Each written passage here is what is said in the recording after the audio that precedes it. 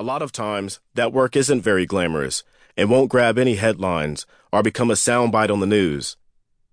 It will rarely be the subject of a question from an audience member at a book signing or a radio call-in program. Don't get me wrong. I'm not saying that the work isn't dangerous, that the adrenaline isn't pumping, or anything like that.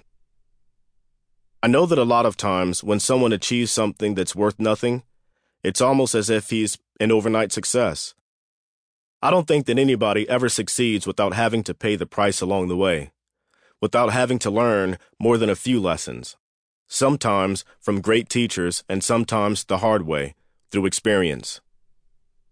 The stories that I want to share with you span my entire military career and reflect a wide variety of the experiences I had and some of the lessons I learned during the 6 years I proudly served. That said, they don't include every one of my proudest moments. I should clarify that a bit. I'm proud of the work that I did in my 6-year career in the Army. I didn't always perform at my absolute best, but that's on me and not the people I worked with.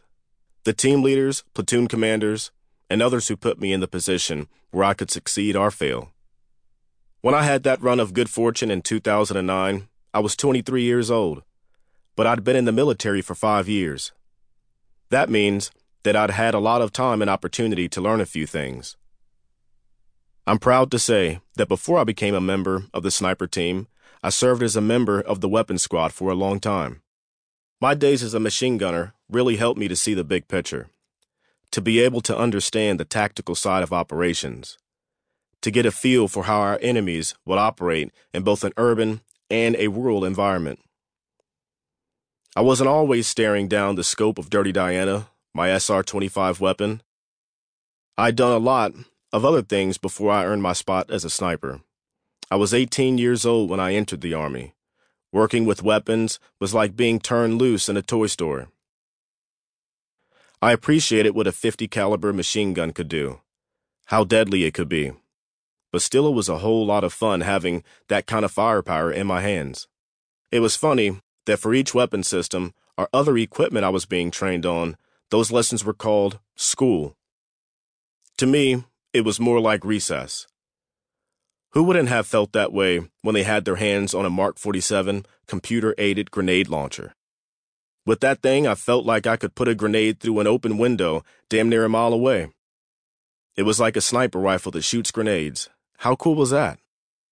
Some of the other highlights of my early training were becoming Gustav qualified. That 84mm Carl Gustav recoilless anti-tank weapon was amazing. The surreal part of it all was that it wasn't a weapons choice I had from the armory in a video game. I was actually holding it in my hands. Probably the best example of the kind of teamwork that made my days in weapons squad so memorable was being at the controls of a 20-ton Striker.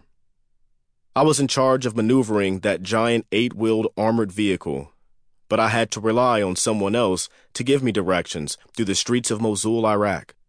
I was 19 and 20 years old, and that kind of power at your disposal is both humbling and thrilling. Thanks to my troop commander, Juan, I was able to keep him and me and the other 9 members of the unit traveling in the Striker safe. The Army and my fellow GIs put a lot of trust in me, and as a result, I grew up fast, became a more confident and competent individual than I would have been if I'd gone to college or gotten a job right out of high school. Having millions of dollars of U.S. government property and the priceless lives of guys you cared about as if they were your brothers will do that for you. The bonds that I formed with many of the guys I served with remain as strong as ever. Since I've retired from active duty, I miss the camaraderie, and I know that there's nothing I will do in my life that will come close to reproducing the feelings I had while at war. This book is a way for me to share those feelings with others again. It's been a real pleasure for me to reflect on those times, places, and lessons that helped me make who I am today. I hope that you enjoy them. What follows are stories from the battlefields of Iraq and Afghanistan. Rather than present them in chronological order, from my earliest days to my last one serving this country, I've chosen to present them as kind of a series of memories.